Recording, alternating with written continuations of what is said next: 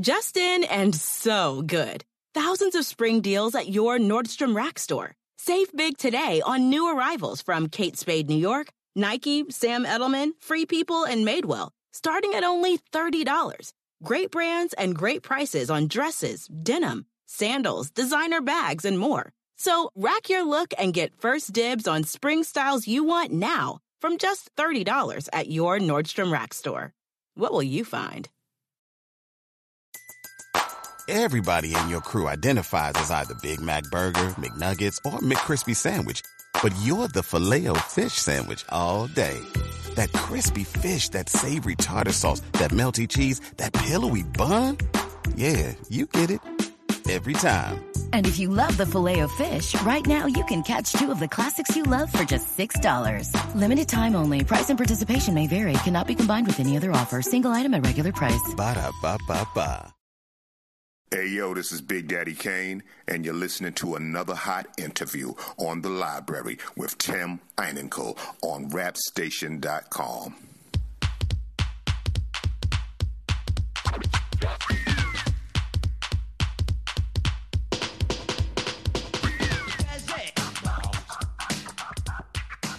Veteran author and hip-hop historian Brian Coleman joins me today on The Library with Tim Einenkel on rapstation.com to discuss his latest book about hip-hop liner notes called Check the Technique, Volume 2. Brian Coleman, thank you so much for joining me on The Library. Very nice to be here. I appreciate you having me. In the very beginning of the book, Check the Technique, Volume 2, you have a quote from DJ Jazzy Jeff, which says, "My biggest goal back then was to be able to one day tell my kids that I was on a record, that I could get a good job at the post office, and everything would be great." This quote, I think, speaks volumes to the mindset of many producers, DJs, MCs back then. Yet a lot of these albums seem pretty timeless. Do you think that the fact that rap music didn't fall into that kind of pop category forced rappers to make albums timeless, and kind of that's why we don't have a lot of timeless music today? Wow, that's a deep question. I mean, I guess the thing I love about that quote from Jazzy Jeff is obviously he went on to do more than just put out one record and work out at the post office, but it kind of sums up, I think, the attitude of still artists today. It's maybe a little bit different, and maybe the goals are a little bit different. Of I just wanted to put out a record to I just want to have 10,000 hits on YouTube or something like that. So it's still the same artistic impulse and kind of desire to express yourself. I'm not sure that any of the artists in the books ever set out to make timeless music. I think that some of them did, and some of them didn't. You know, some people, that's kind of for history to judge, really. But I think the goal is always to make the best music possible. So, you know, in that way, I guess, yes, that's timeless music. But timeless is kind of in the eye of the beholder, really. It's in the fans' eyes. If it holds up over time, if over time it'll be considered to be more of a gimmick or a one-hit wonder or just kind of fade away, or if it'll be something that still sounds amazing and still something that fans latch onto as much now as they did 20 or 25 years ago. So, yeah, it's tough to say compared now and then, because I think at its core the artistic impulse is just to express yourself and to make great music that people will like. Some people might have different goals in that I want to get rich or I want to be famous, but for me it's always been, do I want to make the dopest, most amazing music possible? Those are the people I'm drawn to, because I think it's kind of clear the people who are trying to get rich quick. So going back also to the Jazzy Jeff thing, back then it wasn't really that easy. There was no get rich quick scheme in hip hop. Even if you had a hit, that didn't mean you were going to make tons and tons of money, because sometimes the way that contracts were structured or something like that. So at its core, I think the beauty of being any artist, whether you're a rock artist or hip-hop or a classical composer, is you just want to make incredible music that touches people. So those are the artists I'm drawn to. You have this book and the other books you have a lot of albums you go through. And I have a few questions about how you selected these albums. Were these albums that you you knew by heart? Like you knew going in, you're like, I'm going to do these 10 albums. Why? Because I don't have to listen to them again. I know these albums, bam, bam, bam. Or were these albums that you didn't really listen to, but then your friends or colleagues would say, hey, you got to listen to this album. You got to listen to something. Like, for example, Justin Bua, the graph artist, he did a book about hip-hop legends, and one hip-hop legend he had was Jay Dilla. And the story behind what he says about Jay Dilla is that he actually didn't know much about Jay Dilla until his friends were like, well, do you know that De La Soul track you like? Or do you know that Tribe track you like?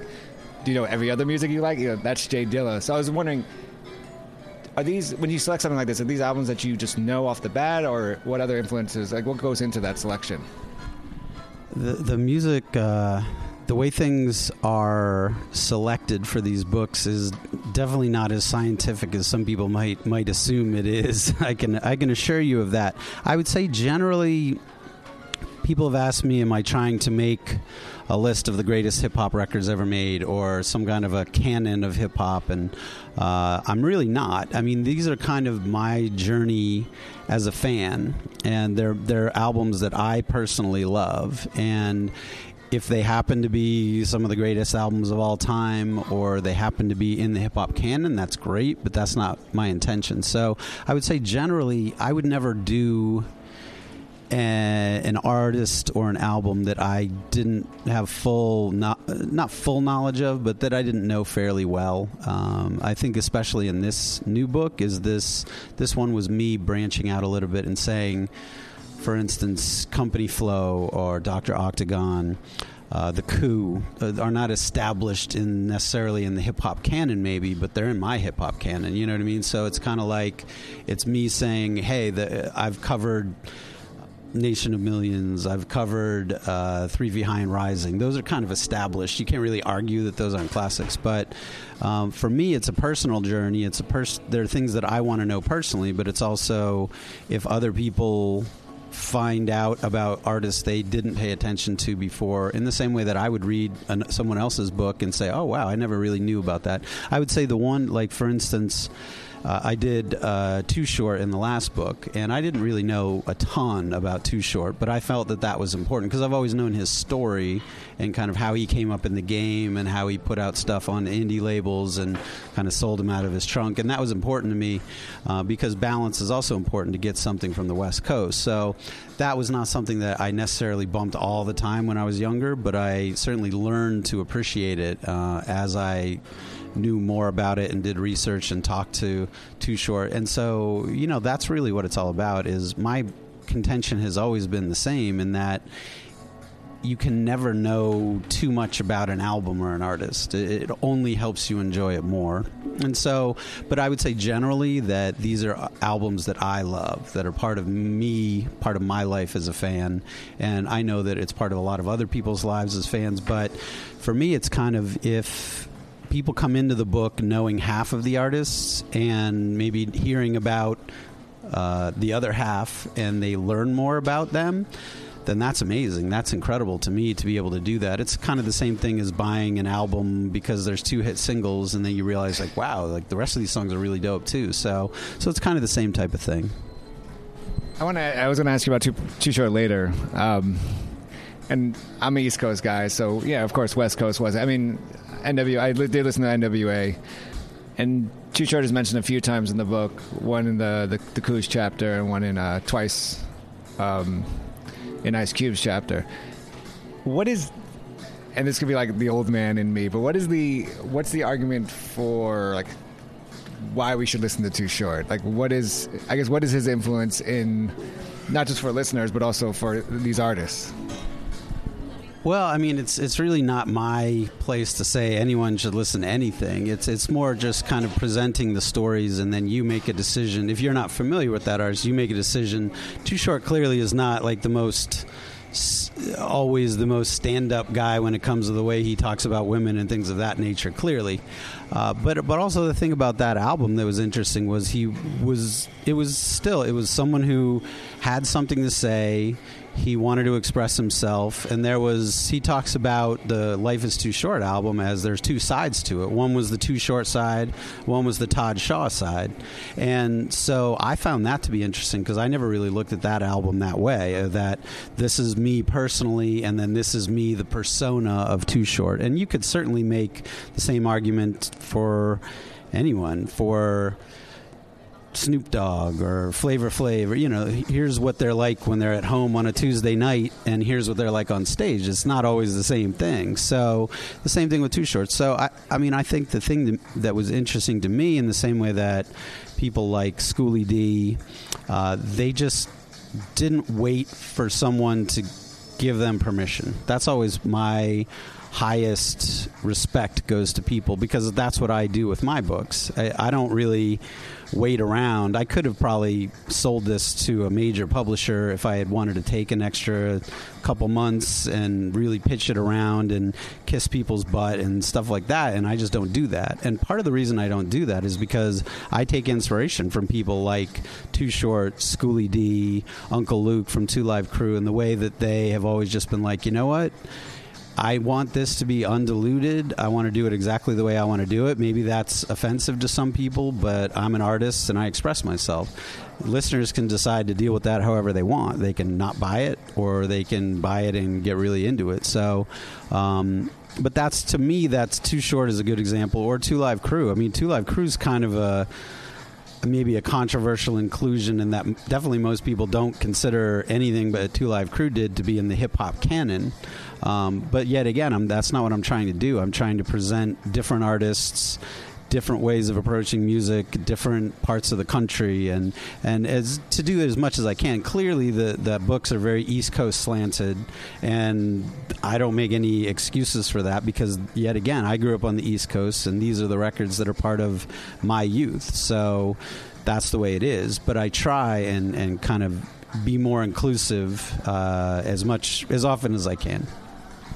We're speaking to Brian Coleman, author of Check the Technique, Volume 2. I want to go into one album that really kind of is the reason why I got into radio, and that's Mos Def and Talib Kweli's Black Star album. Hello, everybody.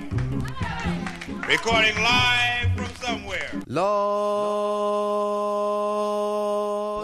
I went through a phase of, in the 90s, late 90s, let's say, just not liking what I was hearing on the radio. And that might have been just the lack of diversity that was coming in on the radio. And then I heard Black Star's album, and I was like, holy crap, I got to play this for the masses. I pitched my college radio station that didn't play rap at the time and had petitions and all this stuff. So quickly, I just wanted to know, how did this album affect you? I would definitely say, kind of the same thing, in that back in the mid-'90s, I was doing a radio show on WZBC in Boston, and I was starting to write for some local places, and just on the cusp of writing for CMJ, which is a great publication, still is, and it's about exposing music that people might not know about, but exposing it to people who, like you're talking about, you on the radio, could play. And so I also was hearing a bunch of crap. I mean, most of the major label stuff was just mind-numbingly boring to me. But at the same time, I was also very actively seeking out stuff on the underground. Things on Stone's Throw was just kind of starting. You had Fondulum, you had Raucous bubbling up. Company Flow was doing stuff on their official label. So that was giving me hope, for hip-hop, that okay. And that's really always been the way. I think that people now ask me, well, what do you think about hip-hop? And it's like, I can't answer that. You're going to have to be a lot more specific, because that means so much now. It means even more now than it did back then, and it meant a lot back then of the range. Are you talking about underground stuff? Are you talking about major label? Or are you talking about the blah, blah? So Black Star to me was the perfect way to they were on an indie, but a well-funded indie that most people didn't necessarily even consider to be an indie because it was so well-funded on Raucous. But still, it wasn't on a major label. It wasn't getting the major label process that stuff on Bad Boy was getting, or that kind of stuff. So, but it wasn't I love Company Flow, and I love Black Star. I love them both, but for different reasons. Company Flow was trying to tear things down. They were just looting and pillaging hip-hop, and that was beautiful to me, that you need that. You need revolutionaries. Black Star, that album, they were revolutionary in a lot of ways too, but it was more palatable to a wider audience. So people who are into the Fugees will be like, of course, Black Star makes sense, or the Roots, and it all made sense, but they also weren't saying the exact same thing. So most of what they were saying was very deep, very socially conscious. Also on a personal level, it was very much about their journeys as artists and kind of expressing themselves. And I think the final thing too, knowing more about the album after doing the research and interviews for this book, was that they went into it. First of all, Black Star was never a group. Both guys are very adamant in being like, it was never a group. It was called Our Black Star. It was our names. It wasn't Black Star, the group, blah, blah. And it was intended to be a one-off album. It was never intended to be a long-term thing. And I think most people didn't really, it certainly makes sense afterwards because they never did another one. But knowing more about it, that Talib Kweli's main goal was to do a Reflection Eternal album, and it was, the Black Star album was kind of a means to an end. Like, okay, yeah, let's do this because Rawkus wants to do this, and they really enjoyed it and did it. And Mos Def, Yasiin Bey, looked at that album as like a jazz session from the 50s, where it was just like, you know, we come in, we do sessions for 3 days or 3 months or 8 months or whatever, and then we leave and we go off and we do another session with other people. So looking at it through that lens makes it even more impressive to me, because it's kind of not necessarily the pressure was on, but there's a different kind of thing than doing that or Gang Starr doing their 5th or 6th album, that same kind of era. You know what I mean? Like, there's a level of comfort that existed with Gang Starr that didn't necessarily, so it was still all new with Mos and Talib, and that's exciting too. And I think knowing more about that, you can kind of start to listen to that record in a different way, and that it gets even deeper for an album that was already deep to so many people. So I want to ask you a question about one of the tracks there, but in the chapter, Kweli talks about shopping his demo to major labels until Mos kind of told him to go with Rawkus, right? Because they did have money. After talking to them, both of them, do you get a sense of how Kweli's career could have been different if he went to the major label, like off the bat? Also, do you think that means a Mos Def and Talib Kweli Black Star album would have never happened?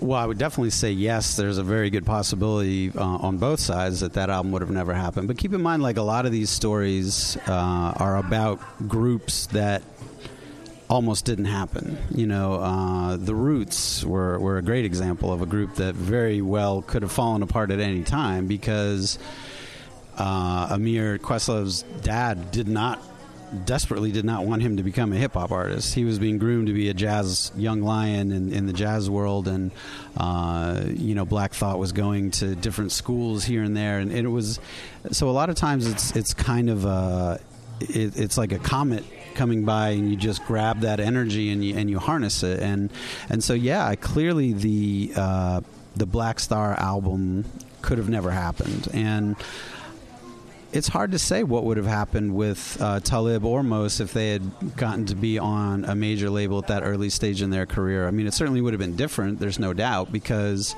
it's all just, you just never know what happens day to day and the kind of interactions you have. But it's hard. Honestly, it's impossible for me to say whether it had been better or worse. I think that he would have had a tougher road to express himself in the way that he did on a major label because of the climate at the time. There just really weren't people. I think things like the Dead Prez record that came out were certainly an anomaly. That came out on Columbia was almost like, what? Are you serious? Like, how did that even happen? So that stuff, it was possible for things like that to happen. But, I mean, I think the other thing that the books a lot of time tell these stories of how people get kind of caught up in the major label machine and kind of ground up a little bit and spit out.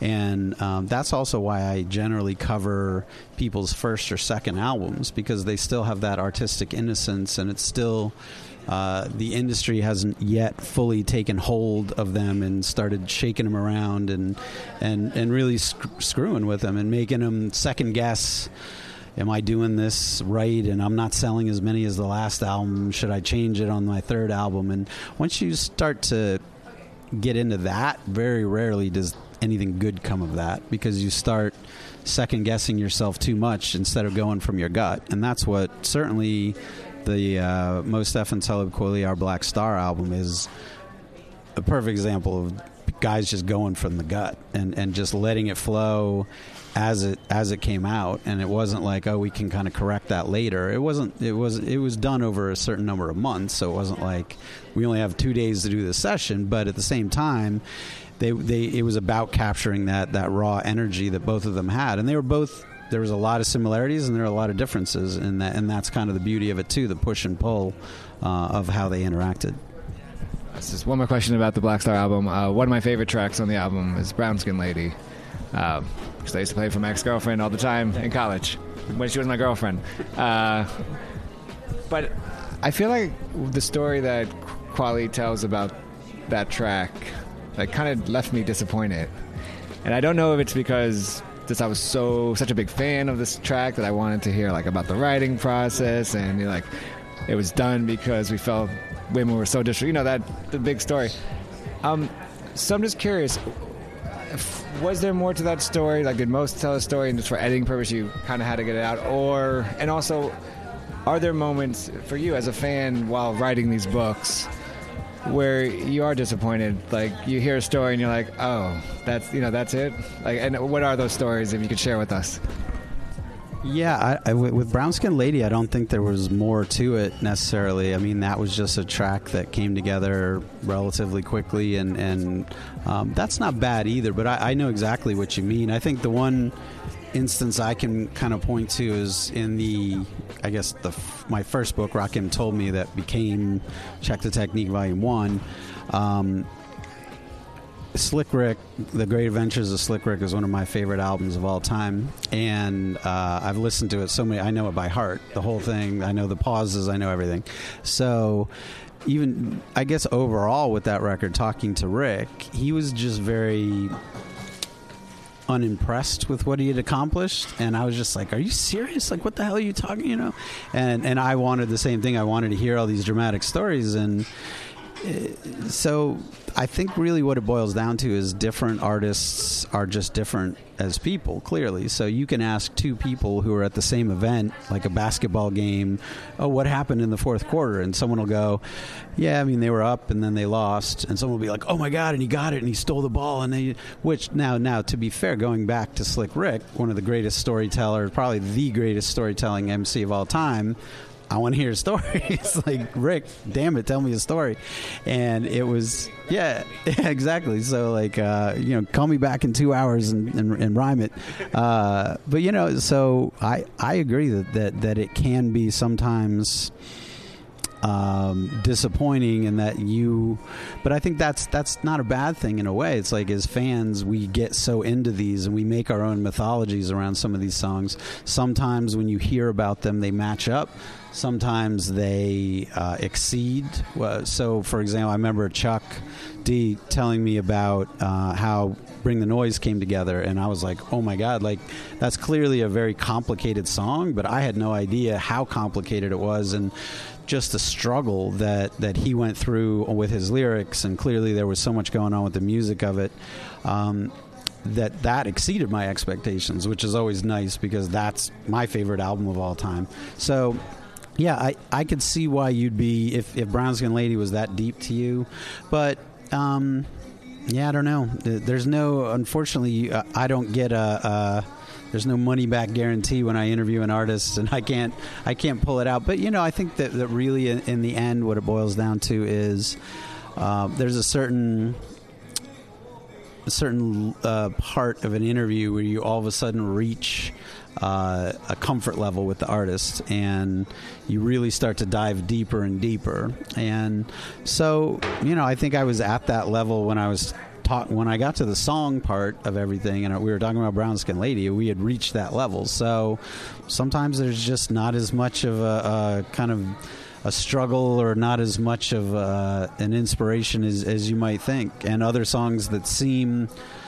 lighter and more inconsequential, you realize that, wow, that meant a lot to them. Or, you know, so like talking to Common about like Pop's rap, you know, and how he started those with Resurrection and what that was all about. Like that was, it just gave a depth to it that I had never anticipated. I thought it was just like, oh yeah, he hung out with his dad all the time and he was just there in the studio, and it was like, no, it was not planned, and that made it that much doper, that it was so unguarded, and that became a thing that was a theme in all his records and stuff like that. And his dad passed away early this year, so kind of knowing about that just brings you closer to the artist. So, but yeah, sometimes it's not always what you hope, but I think for me, my experience, it's generally, I've always been pretty happy with I try not to go in with too many preconceptions about whether something is going to be deep or not, you know, because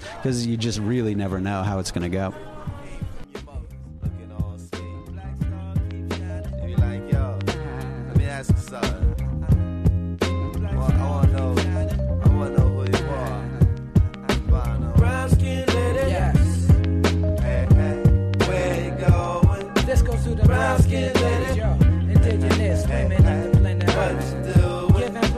Brown skin ladies first, for what it's worth, from me to you, watching you.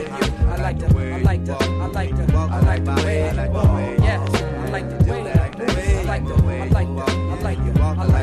like the way please, won't you do that dance? And everybody on the avenue, I know, when they see you say, yes, Lord, oh God. Everybody on the avenue, I know, when they see you say, Fresher than Tony Rebels, vegetables at African street festivals where incredible women is plentiful. Over the years I met a few, none of them compared to you, preparing you to make food bearable. Something terrible, let's see, you fruitful, beautiful, smart, lovable, huggable, doable like art, suitable to be part of my life. Copper tone, oh you copyright infringement. Pay you been this 10 cents. Way back in the day, it's like I'm standing there, you know, appreciating God's design, and then you showed up. It's like you read my mind.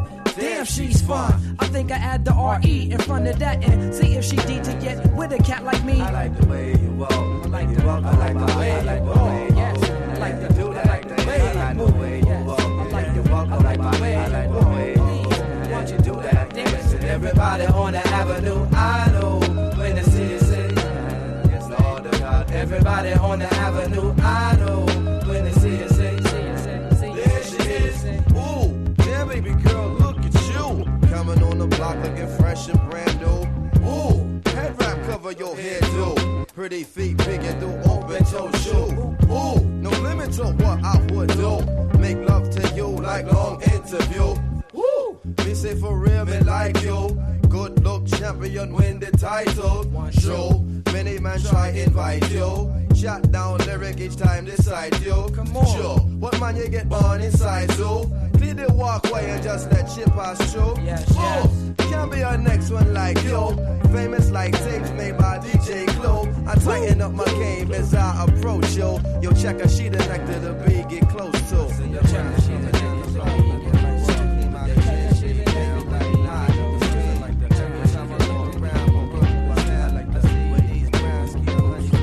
I don't get many compliments, but I am confident. Used to have a complex about getting too complex. You got me willing to try. Look me in the eye, my head is still in the sky since you walked on by. I'm feeling high, got my imagination flickering like hot flames. That's how it seems. You make me wanna ride the Coltrane to a love supreme. My brown lady creates environments for happy brown babies. Yes. I know it sounds crazy, yes, but your skin's an inspiration for cocoa butter. You provoke a brother. We should get to know one another. I discover when I bring you through. My people say true. All I can say is all praise due. I thank God for a beauty like you. Brown skin lady. Yes. Just cause to the brown skin lady. On the planet brown skin lady. Yes. What you doing? Brown skin lady. How do you feel? I like the way you walk. I really like the way you walk. I like the way you walk. I like the way you move. Yes. I like the way you walk. I like the way you walk. Yes. I like the way that dance. And everybody Avenue. I know when they see you say, Lord of God, everybody on the Avenue. I know when they see you say, there she is, she's a brown-skinned lady. She's a brown-skinned lady. You know when some people put themselves through to look just like you? Tan and smile, dark stockings, high heels, lipstick, all of that. You know why? Without makeup, you're beautiful. But you need to paint the next face off. We're not dealing with the European standard of beauty tonight. Turn off the TV, put the magazine away, look in the mirror, and tell me what you see. I see the evidence of divine presence. Women in the Caribbean, they got the golden sun glow. I know women on the continent got it. Nigeria and Ghana, I know they got it.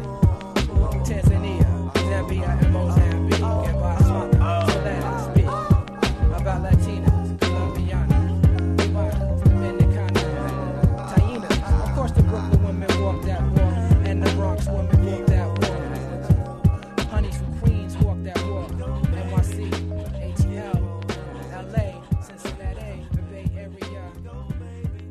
Got the cocoa butter brown skin ladies doing they thing in London and Paris. Cocoa butter brown skin ladies. Price drop? Time to shop. Get to a Nordstrom Rack store today for first dibs on new markdowns. Now score even more, up to 70% off brands everyone loves at Nordstrom Rack. Denim, dresses, sneakers, tops, and more. Plus, get genius deals on jackets, sweaters, and boots for the whole family. Shop your Nordstrom Rack store today and save up to 70% with new markdowns. But hurry, deals this great won't last. Everybody in your crew identifies as either Big Mac Burger, McNuggets, or McCrispy Sandwich. But you're the Filet-O-Fish Sandwich all day. That crispy fish, that savory tartar sauce, that melty cheese, that pillowy bun. Yeah, you get it. Every time. And if you love the Filet-O-Fish, right now you can catch two of the classics you love for just $6. Limited time only. Price and participation may vary. Cannot be combined with any other offer. Single item at regular price. Ba-da-ba-ba-ba.